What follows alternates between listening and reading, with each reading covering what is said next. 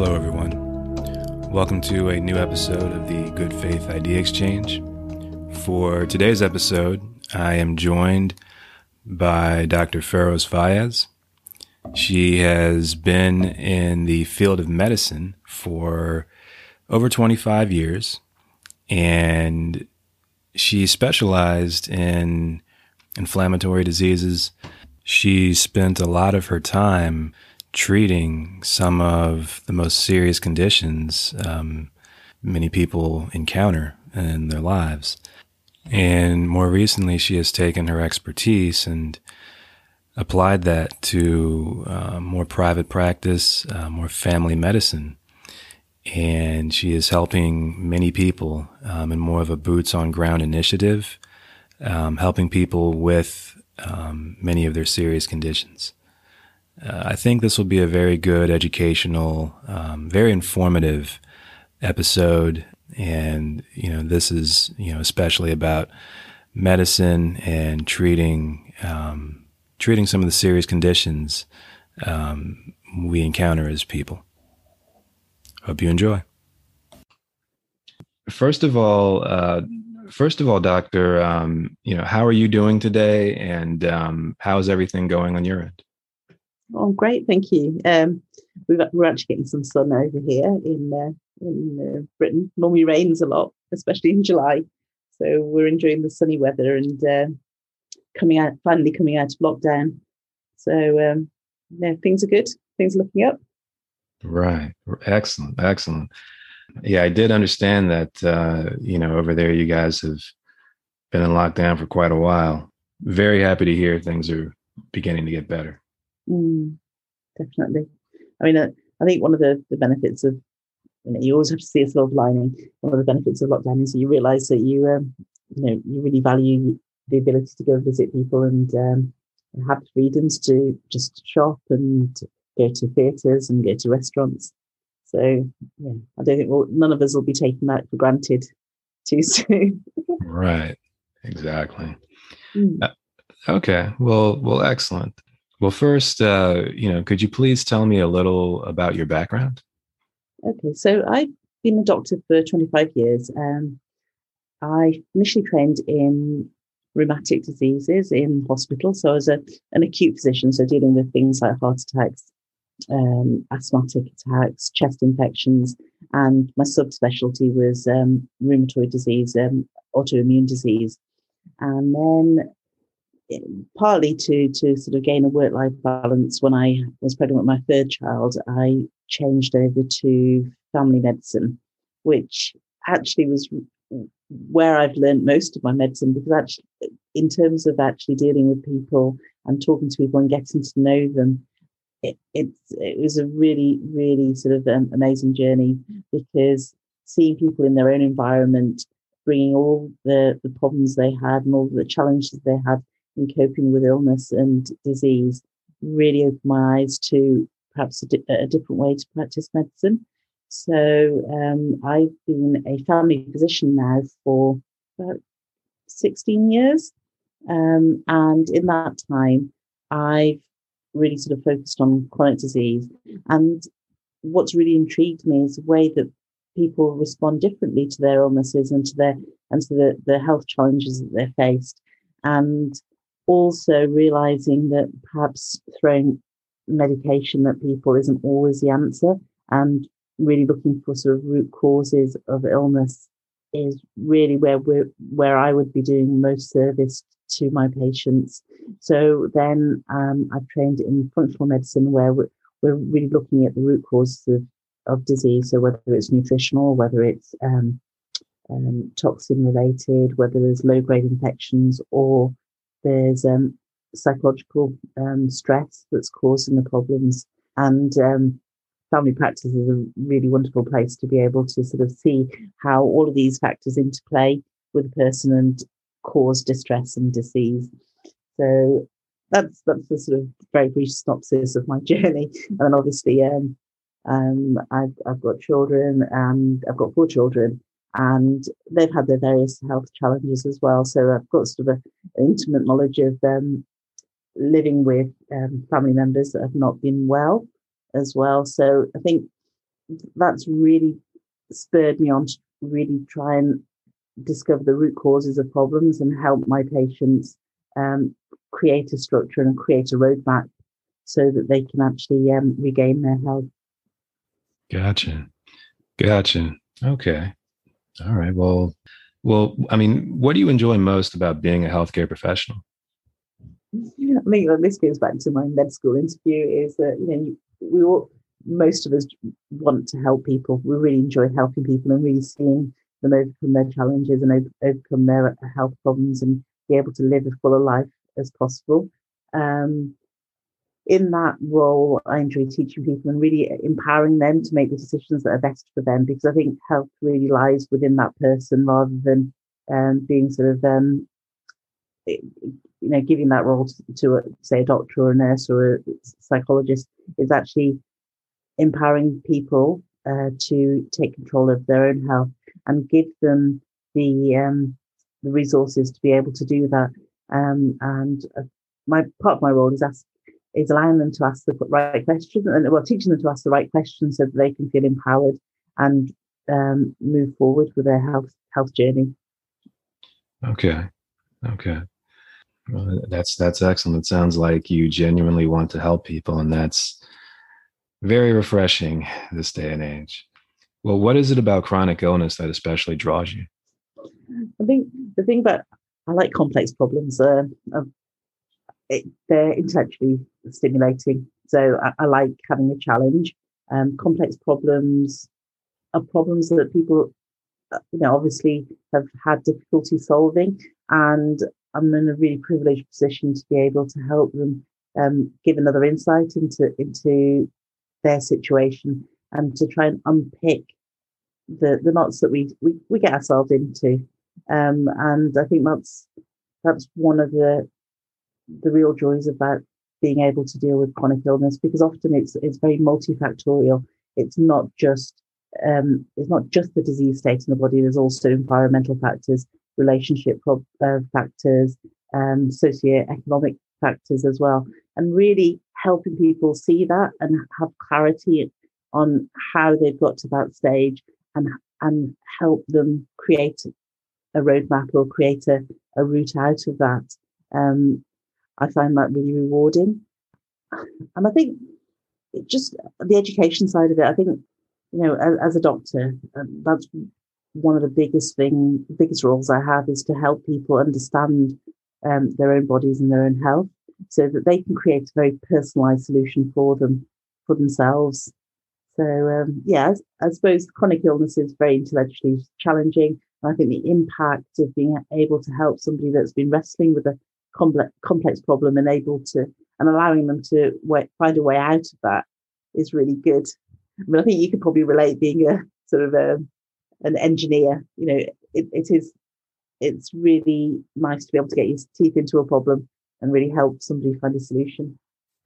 Right. Actually, when you were talking about that, it definitely made me think a little bit to my work as well. Except the problems you solve are helping people, saving people's lives. That's awesome. Yeah. But so also, there was a quote that I noticed. I noticed it on your Facebook that stood out to me. It stood out to me especially. It said, behind inflammation is oxidative stress. Could you tell me a little bit about that? Okay, so oxidative stress is, so the body is made of lots of molecules, and there are lots of chemical reactions that occur that will lead to certain processes happening. And there's a number of ways the body creates these sort of chemical messengers, either through hormones, neurotransmitters, sort of other signaling. But oxidative stress is, if you go right the way back, is looking at the sort of molecular side of it, in terms of products that are produced that perhaps aren't useful in huge amounts, and they can cause damage to cells, the cellular structure, to the nucleus of the cell, and cause imbalances in that very sort of fine molecular messaging system. And the things that can cause oxidative stress are things like poor nutrition, toxins in the environment, stress itself can cause imbalances in hormones and dysregulate the sort of the molecular messages that the cell has and that it uses to feed back and control its environment. So then what happens is oxidative stress then leads to inflammation. And inflammation, I mean, a lot of people talk about inflammation. What inflammation is that sometimes in limited amounts in a control environment, it's good because it allows a cell to heal, and it gives the cell the right signals to cause sort of DNA or membranes or the intracellular, what we call the organelles, to be repaired. But if there's too much inflammation, it overwhelms the cell and it causes cellular dysfunction. So then it will result in more cellular damage, more hormonal imbalance, more dysregulation of the metabolism. And then that leads on to symptoms. So then you'll get things like high blood pressure, you'll get problems with your sugar balance, your glucose balance, you'll get things like nausea, you can get skin inflammation. And the thing that we do often as sort of conventional doctors is that we really focus on the symptoms. So say somebody presents with diabetes or with high blood pressure, the pharmacological treatments at the moment are focusing on reducing the blood pressure, reducing the amount of glucose in the bloodstream, rather than perhaps going a bit further back and saying, well, there's inflammation going on.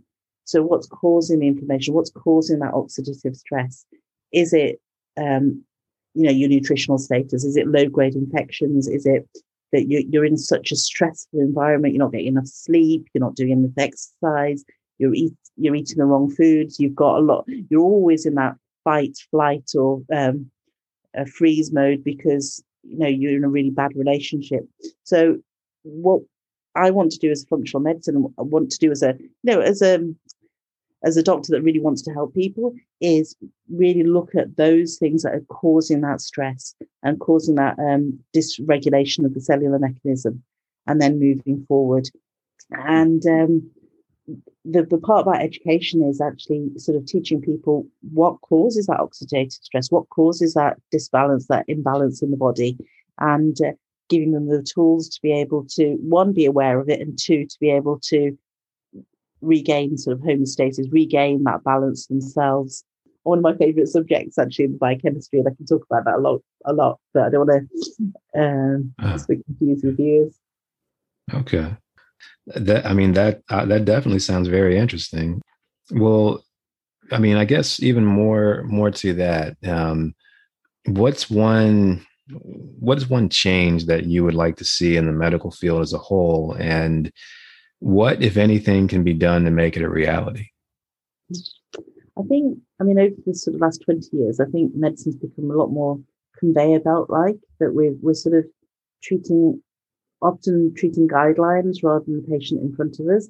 And often, because of the constraints of the system or the environment that we work in, and the pressures in the sort of medical sort of industry, we often don't listen to the patient, and we don't often see the things that are the red flags that are shouting out at us, saying, well, actually, we need to address the stress, we need to address the nutrition. This person's eating too much sugar, eating too much carb, not doing any exercise.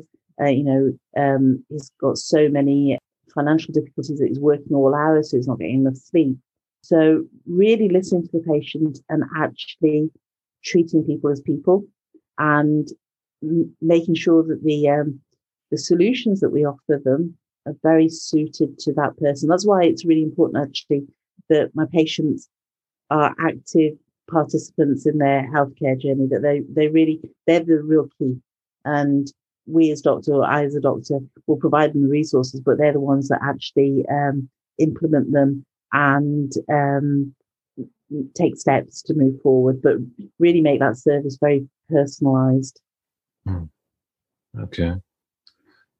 Well, obviously COVID has been a huge, it's been the issue last year and, for a great portion of this year. How would you say COVID has affected these efforts? I think the whole COVID sort of phenomenon has been really interesting.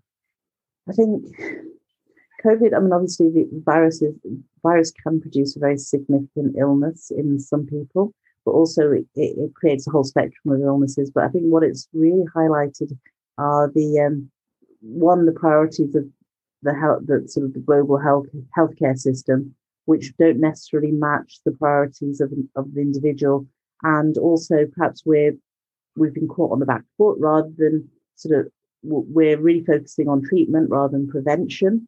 There's things that everybody can do that can help them be more resilient towards the infection. Looking at the lifestyle factors, making sure that we're getting enough sleep, making sure that we're eating properly, that we're reducing stress, because all of these things have an impact on the immune system, and it can really and it has a huge effect on an individual's susceptibility to the illness. I had one patient earlier this year, and she actually got COVID, and she said, doctor, the only thing that I think that really made a difference with me, because I got it bad, but I wasn't hospitalized. I felt like I was going to be hospitalized, was the fact that actually earlier this year, I'd actually started looking at my weight and my own health, and I'd managed to become more fit and healthy, and I'd lost 5 stone in weight. And I thought that was really interesting, actually, because all the media coverage is about vaccines and maybe the medications that are allowed or not allowed. But actually, there are things that we can do ourselves to improve our own health, and they have profound effects on whether you get whether you get really severe disease or you're able to brush it off. And I think COVID's really, and that's the case for a lot of illnesses, and COVID's really highlighted that. And I think COVID has also made me definitely look at my own sort of priorities in health. Can we, should we focus on things that perhaps only a small number of people can get, or should we focus on lifestyle changes that everybody can aspire to, and really help educate people to do themselves and take control of their own health? Yeah, that being proactive as opposed to reactive, I think, is very important. Absolutely.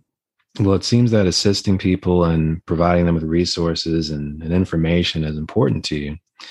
What are some of the things that come to your mind, both locally in England and in America, or even globally, in terms of resources that could assist people medically?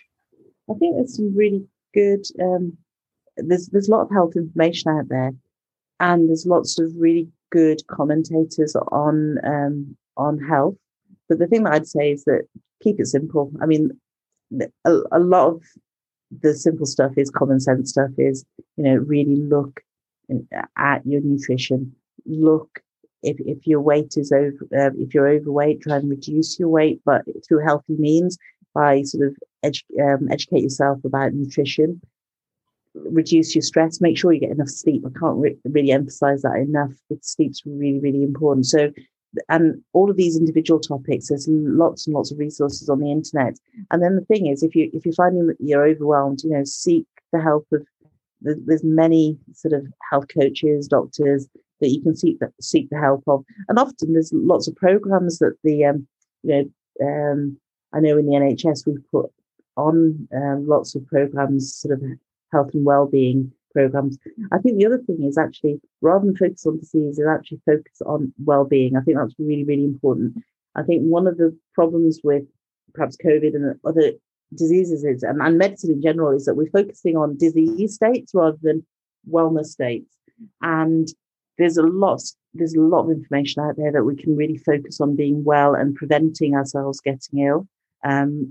So, take part in the initiatives that are put on in your locality. And I think one of the other things that's really been emphasized with COVID, because I know that you haven't been through such a lockdown as we have, and it varies from region to region, but that social isolation has been really difficult for a lot of people.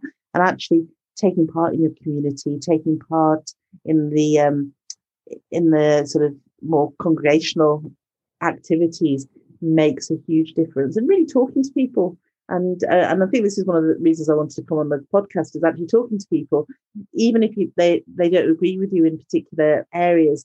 Just having that conversation is therapeutic, and it breaks down a lot of barriers. And just having that communion with somebody else is really beneficial to your health. So just innumerable initiatives, and really go in with a sort of attitude of curiosity and find out more about them. And if you're finding that if there's too much information, there's lots and lots of people that will help you create your own well-being plan and make that a priority. I actually look after, part of my work as well is that I look after clinicians that are burnt out or got mental health problems. And one of the things that they find really useful, which they haven't done themselves, is to create their own well-being plan. And I think that's something that actually that you could take away from this, is actually create your own well-being plan. I mean, obviously, I'm on Facebook. If anybody wants sort of a prototype of that, they're free to message me, and I can send one out to them. But I think focus on a well-being plan before you get unwell. Gotcha. Well, this actually kind of goes a little into my next question, but are there any other special initiatives underway? Any special initiatives underway on your end that you would like to mention? So I've got two programs that I run. One is a very intensive sort of one-to-one, very personalized program where I work with clients for 6 months, and I run we start with very in-depth consultation, and then I can run investigations to look at their nutritional state, their hormone balance and things. But then I've got another program, which is a roadmap program, which is more of a health coaching program, where I identify the areas that a person might need to focus on. And then I've got a program that runs for 3 months, which supports them with education and coaching and question and answer sessions, so that they can actually make the changes they want to make. So I've got those two programs. I'd be really happy to help any of your audience with that. And the other thing is I offer a complimentary sort of health strategy call, so that even if I'm not able to help you, or if you're confused as to where to go, I can give you some advice on where you could, or signpost you to the next step, really, and say, well, perhaps you could look at this, or you could look at that, because it's not all about my own program. There's many providers out there that might be better suited to you, but feel free to sort of reach out to me for the health strategy call. But the two programs I have is the roadmap program and the MITO program, which is the intensive 6-month consultation. Wow. All right. Excellent. All right. That sounds great. All right. Well, with that, I want to say thank you, Doctor. That's about all I had for you. I want to thank you very much for taking the time to sit down with me today. This has been good. Well, thank you. Thank you for the opportunity. All right. And that is the end of this episode with Dr. Fayez. If you have questions, if you'd like to know more about her practice, you can find it at any time in the show notes. With that, I have nothing more. Have a great day, everybody.